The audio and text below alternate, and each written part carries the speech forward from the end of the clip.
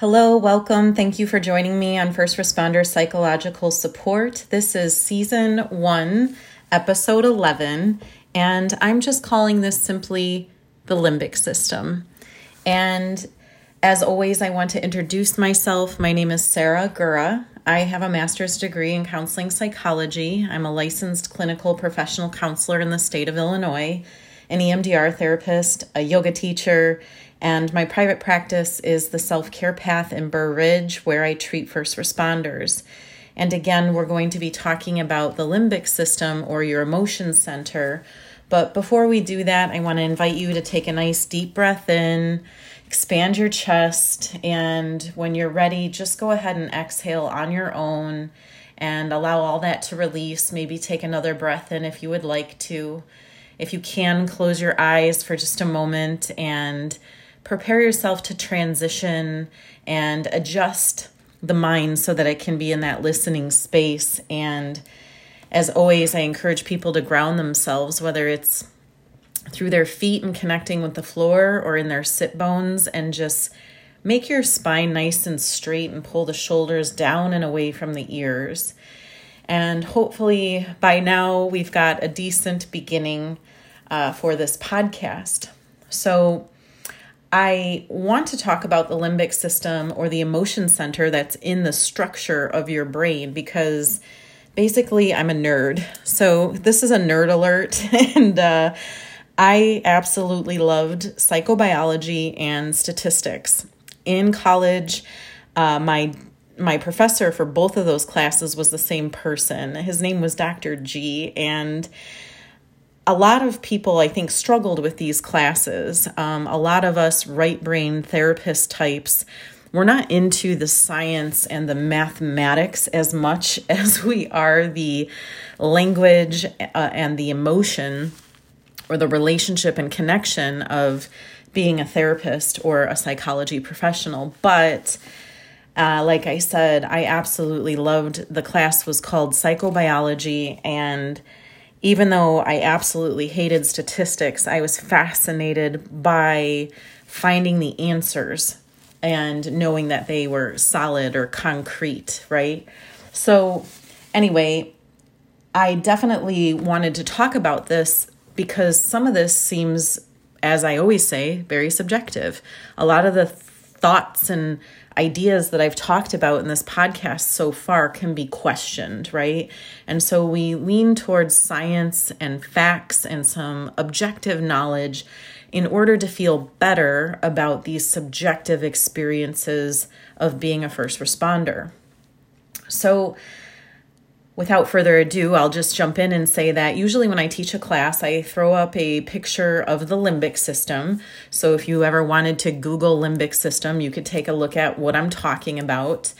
And on either side of that brain structure on the PowerPoint, I will put on the right side a beautiful drop of water, and on the left side, a filing cabinet. And the reason I do that is because I think of my right brain as my emotional side, my creative side, my relationship side.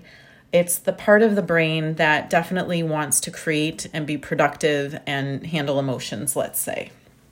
And I always mention that drop of water reminds me of that, because if you don't take care of that stuff, as beautiful as it is, if you don't take care of it, it will wither away a stone. And water can definitely wither away a stone. And so you might think that you're being stoic, but in the end, it could be reshaping the way that you think and process, or affect, the way your moods and personality even, let's say, manifest. But the filing cabinet part I put on the left side of the PowerPoint because that's representing the left brain to me. And I think of the left brain as this logical, rational part of your brain that uses symbols and language to soothe and take care of the right side of your brain. So you have a Broca's area on the left side and another area called the Wernicke's. And Broca's area is actually helping me speak to you right now. Wernicke's area is helping you listen to me right now. And so when we're processing and taking in information and sharing information, we are handling and soothing and working with whatever it is that we're experiencing. So what's interesting, though, is let's say that something external of you, like a traumatic experience, is flooding into your senses. Then we have to talk about the brainstem for a moment. So the brainstem is at the base of your brain. It's a deep structure of your cerebral hemispheres. And it has 3 parts to it. It has a midbrain, it has a pons, it has the medulla oblongata, everybody's favorite word. And I think it was from a famous cartoon maybe that people like to say that. But those 3 parts at the base of your brain, this brainstem, is what is the control center for your breathing, your heartbeat, and a lot of other involuntary actions of the body.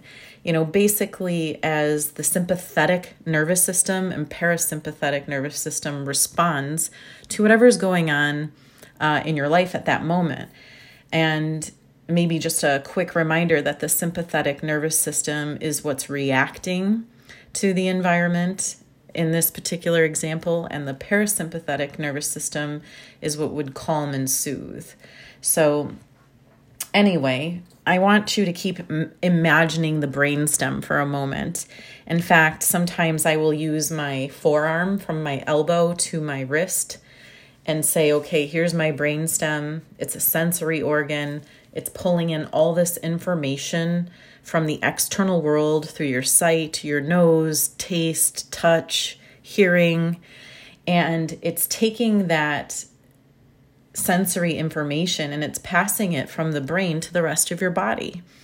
And all this stuff that your brain collects from your senses to give you information about what's going on in the world around you, I would like to argue that there's also even a 6th sense in your gut and in your intuition that is also going to give you information about what you're perceiving or what you're experiencing. But for the sake of talking about trauma, let's say that, again, there's something happening in the external world. Your brainstem is what's going to sense all of that. And next, from your brainstem, the information goes into the midbrain hitting the thalamus.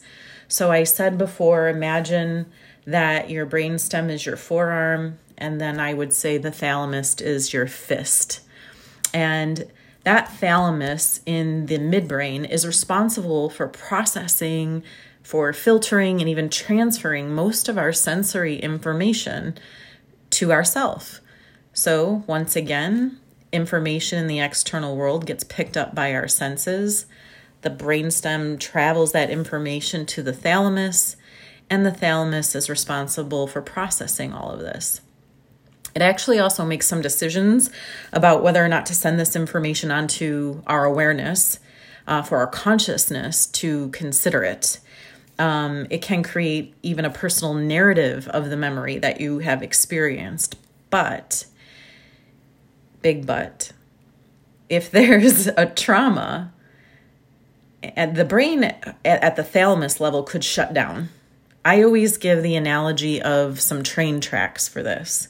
So when I think of thalamus, I think of train tracks. If the train tracks go left, the information should go left. If the train tracks go right, then the information should go right, and that train should be fine. But if something external of you floods in through the senses, gets sent up through the brainstem to your thalamus, and the thalamus says, I didn't switch the tracks on time. I don't know which way to send the tracks. Oops, I messed up, right? Now we're at the beginning of a trauma and that shutdown. Also, there's less filtering by the thalamus.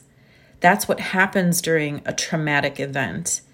And more information at that time will become way more conscious because of that, because of the less filtering that happens when there is a trauma, specifically in your thalamus, by the way.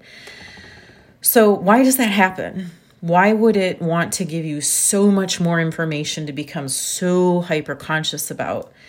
Well, it wants to warn you. It wants to get you very conscious, and it wants you to activate like a heightened sense of awareness, basically, so that you can improve your motor reflexes.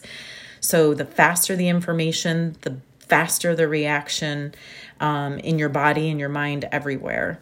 Unfortunately, the result of that pretty wild process is that you're going to have what I would call a snapshot memory, a frame memory, instead of a timeline memory. So if it's not a traumatic memory, I can remember A, then B, then C, then D. In a traumatic memory, you can get what we call snapshot memory, which could be very vivid and very explicit, but it's more snapshot than timeline-like. But anyway, let's keep putting this all together. What's happening? External stimulus happens. It hits the brainstem. The brainstem sends it up to the thalamus. The thalamus is overwhelmed, doesn't know which way to send it on the train tracks. And this is where we want to talk about the hippocampus, right? So stick with me with all this crazy language. In college, most of my professors had a heavy accent on top of it. And it was kind of funny trying to learn the English words that they had an accent to. And then I would say it with an accent and not know it. So some of this is, a lot of $100 words, as my Joliet basic white girl self would say. But let's talk about the hippocampus after all. So I sometimes when I present will say this is where the trauma is born. This is where the negative cognition begins to develop. And we know that the negative cognition is what takes people out more than the trauma itself. So maybe for a quick example or reminder, a lot of first responders will say, dead bodies don't bother me. Or, seeing someone in a terrible way, maybe burned and melting even into a carpet, isn't as traumatic as the negative thought that I have about myself looking at it. So if that triggered anybody, I apologize. Come on back. Don't think about that particular experience because we're going to talk about the hippocampus. So this thing very quickly is assessing if the situation looks familiar or if it doesn't. So the hippocampus does this weird, what I would call, it's looking for brain files of old points of disturbance. And in the middle of the trauma, right, or your present day trigger, whatever's happening, like literally the hippocampus job is to say, has this ever happened before? Has something similar happened before? How did it turn out, by the way? And is this a real threat? Or should I just create a whole new neural pathway or brain file for this situation? And so that's a pretty intense job. And what's going to happen in a traumatic situation is your amygdala are going to fire up as well with this activation of trauma. And you have two amygdala. I think they're like the size of a pea. So, or maybe picture your pinky fingernail, something like that. You have two of them.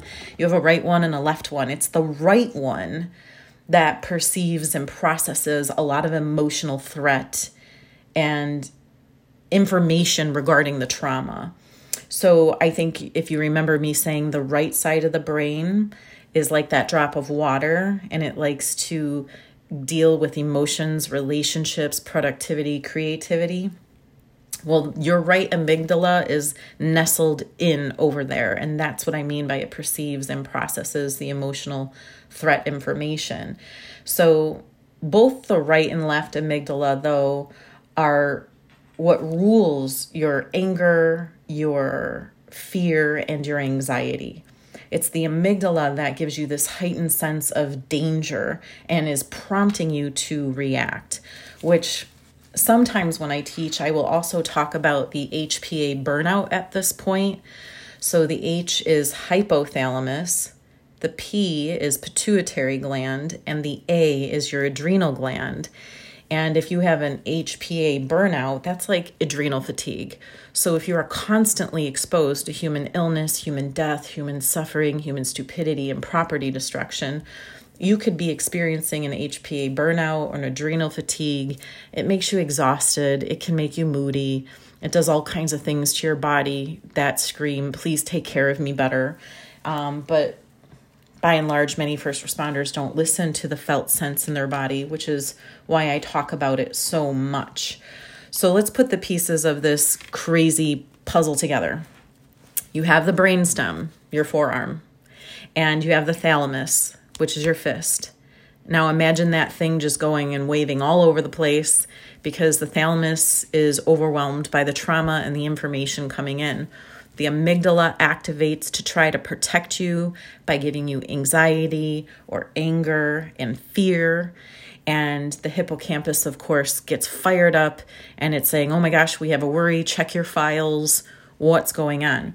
Now, what's sad about this is if you check a file and actually have a similar thing that happened in the past, I want to emphasize again that sometimes we'll take the negative cognition from the past and start to apply it to the future moment.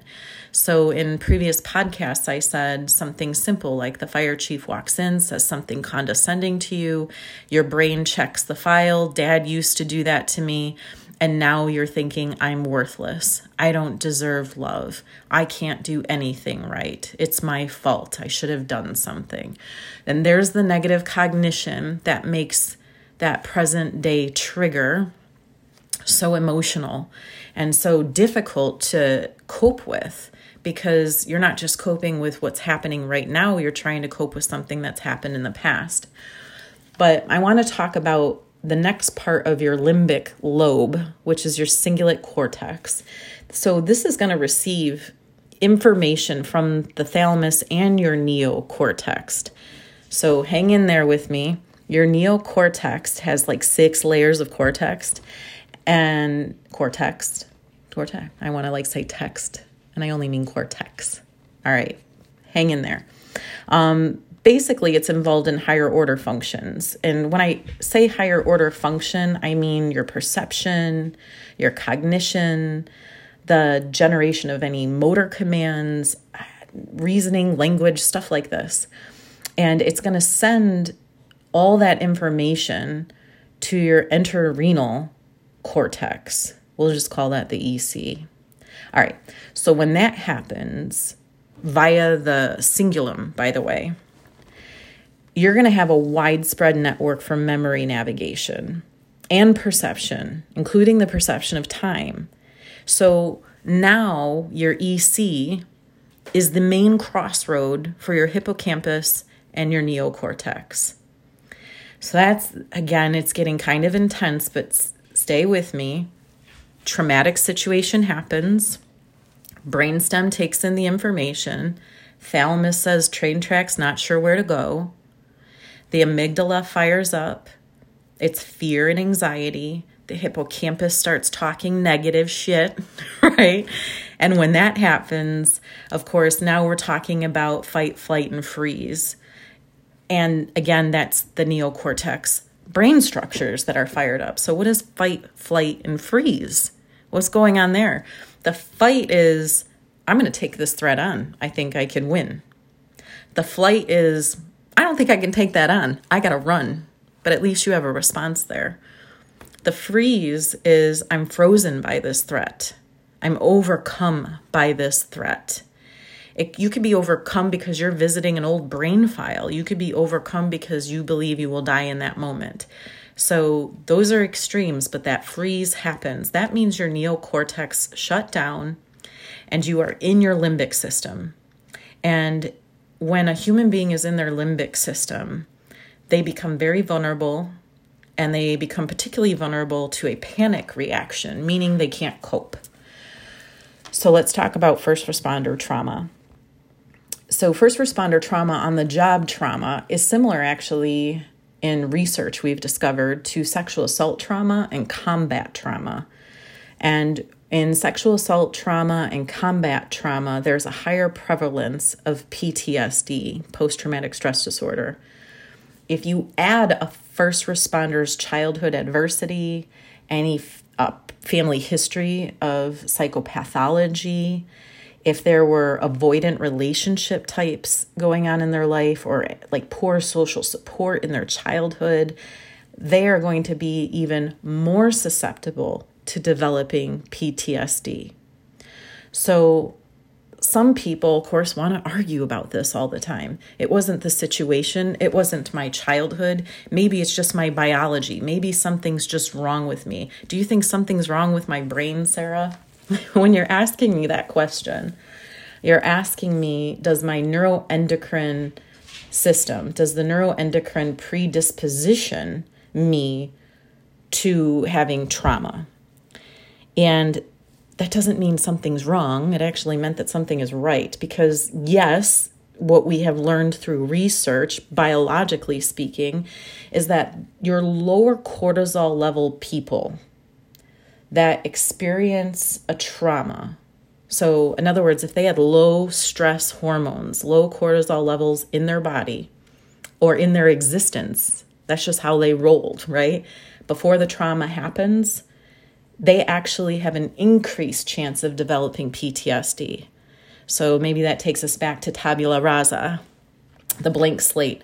If you had a blank slate, never experienced something traumatic before, then a traumatic event is more likely to cause PTSD or to have you develop PTSD.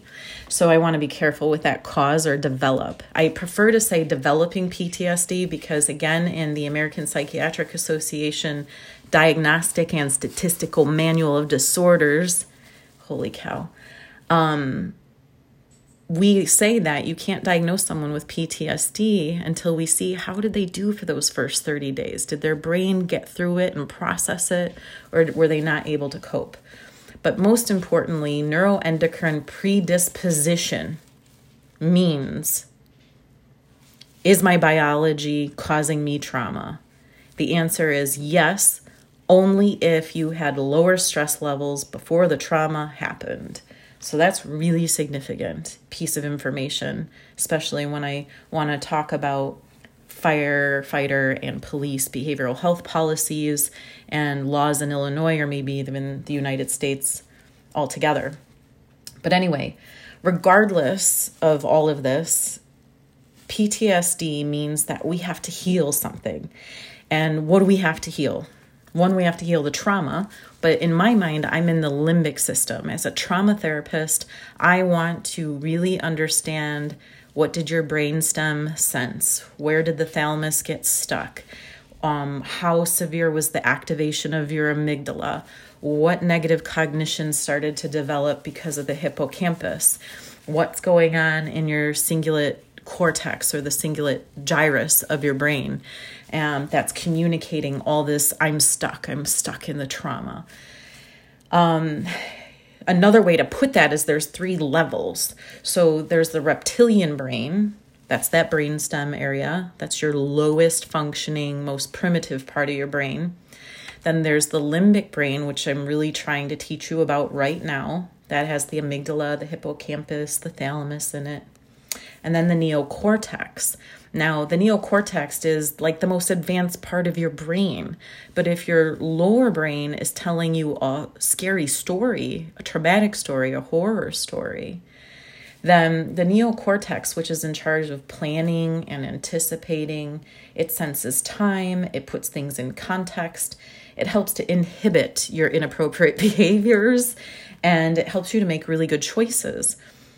Those are those 3 parts we have to try to heal, but I can't just jump and start healing the neocortex until I get to the reptilian brain, and then I work through the limbic brain, and then it starts to heal the neocortex. So this is why when I teach a class on EMDR and on trauma, I'll show a picture of the brain and I have an arrow that says we're going to go from the top down and the bottom up, and we're going to integrate all this information. So my approach in the top down regulation is I want to use the frontal lobe for understanding. So the technique for that is actually what I'm doing right now. I'm giving you information and I'm trying to teach you the facts about your brain and how it functions. Like, you can't help this. This is what's going to happen to a human being. And yet police and fire love to say, that doesn't happen to me, but it does. They like to say, or not say, but they like to present as being stoic, like nothing's affecting them. But inside, they're like those RPMs, and they're burning up. Or, as I've said before, they're like speedometers. They're going 100 miles per hour toward a brick wall. So I like to teach about this stuff for your understanding so that you can realize there's nothing wrong with you. It's not your fault. You are a human being. You should promote yourself to human status. That is the best way that you can possibly treat yourself. So again, in top-down regulation, I'm talking to your frontal lobes right now so that you can understand yourself, have empathy for yourself, have compassion for yourself. Again, I try to encourage people to live by love, gratitude, kindness, compassion, and wisdom. Now, what the downfall could be about teaching people all this psychology, unfortunately, is what happens. We could get a bunch of first responders who intellectualize the information. So there's always a risk, right? So intellectualization is a high adaptive level response to a threat. It's a type of defense. So if I'm wanting to study all of this psychology, then I'm intellectualizing the information for my understanding, but it may not result in healing your feelings.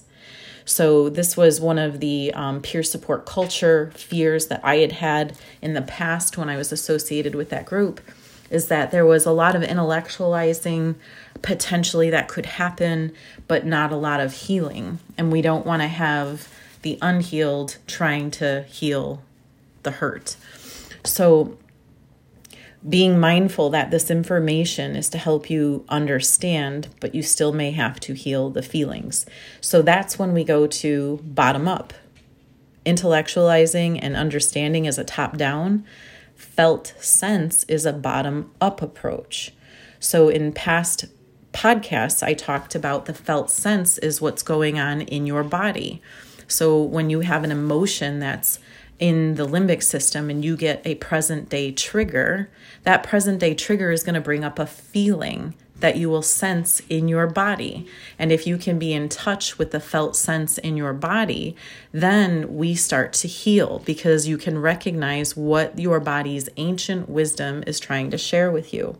So we can use EMDR to do bottom up therapy. We use bilateral stimulation basically, or that eye movement to bypass the area of the brain on the left side that would normally self-soothe the right side. So if I'm not having you self-soothe, you're seeing the memory and you're processing it in its raw form without the defenses, without denial, without ignoring, without numbing or minimizing the situation. And those are really important techniques for treating a trauma. So on top of or with EMDR, I also will talk about different types of techniques that I use. So you'll hear me talk about, and you might hear my dogs in the background. Bummer, I'm not re-recording this, but they're in here and they are bossing me around a little bit. But the other common techniques or things that you're going to hear me talking about to pair, oh my goodness, I think my pug totally just, I don't know what that was, sneeze, a burp or whatever. I'm so sorry. The other types of techniques are mindfulness. I also use a very genuine, authentic, transparent approach to the type of therapy that I do. Like, I am hugely a part of your therapy. I acknowledge that I am not only an instrument, but on the journey with you to get through these traumas. And so there is this idea of connecting with you, you connecting with yourself, you connecting with others, and of course, creating a lot of acceptance around the truth of your own experience and what has happened to you. And when all that happens together, there's that self-care, the self-care path and everything that we need to do in order to take good care of yourself. And so again, my hope in sharing this information was that, one, you enjoy it. right? Because I certainly enjoy the explanations and the reasons why we have this subjective experience. And it has so much to do with these neat, objective structures in our brain.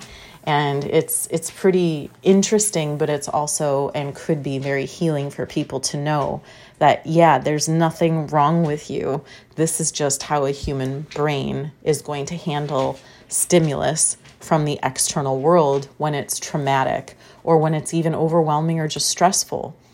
So I can't believe my dogs hijacked the end of this particular session. Ooh, you want to say hi? Ooh, maybe we have to get outside. I guess I'll just do the closing and say thank you for listening to First Responder Psychological Support. And I'm Sarah Gura, a licensed clinical professional counselor for first responders at the Self-Care Path in Fur Ridge. And please remember, do life so it doesn't do you. Take good care, stay safe, and I look forward to the next podcast. Okay, bye-bye.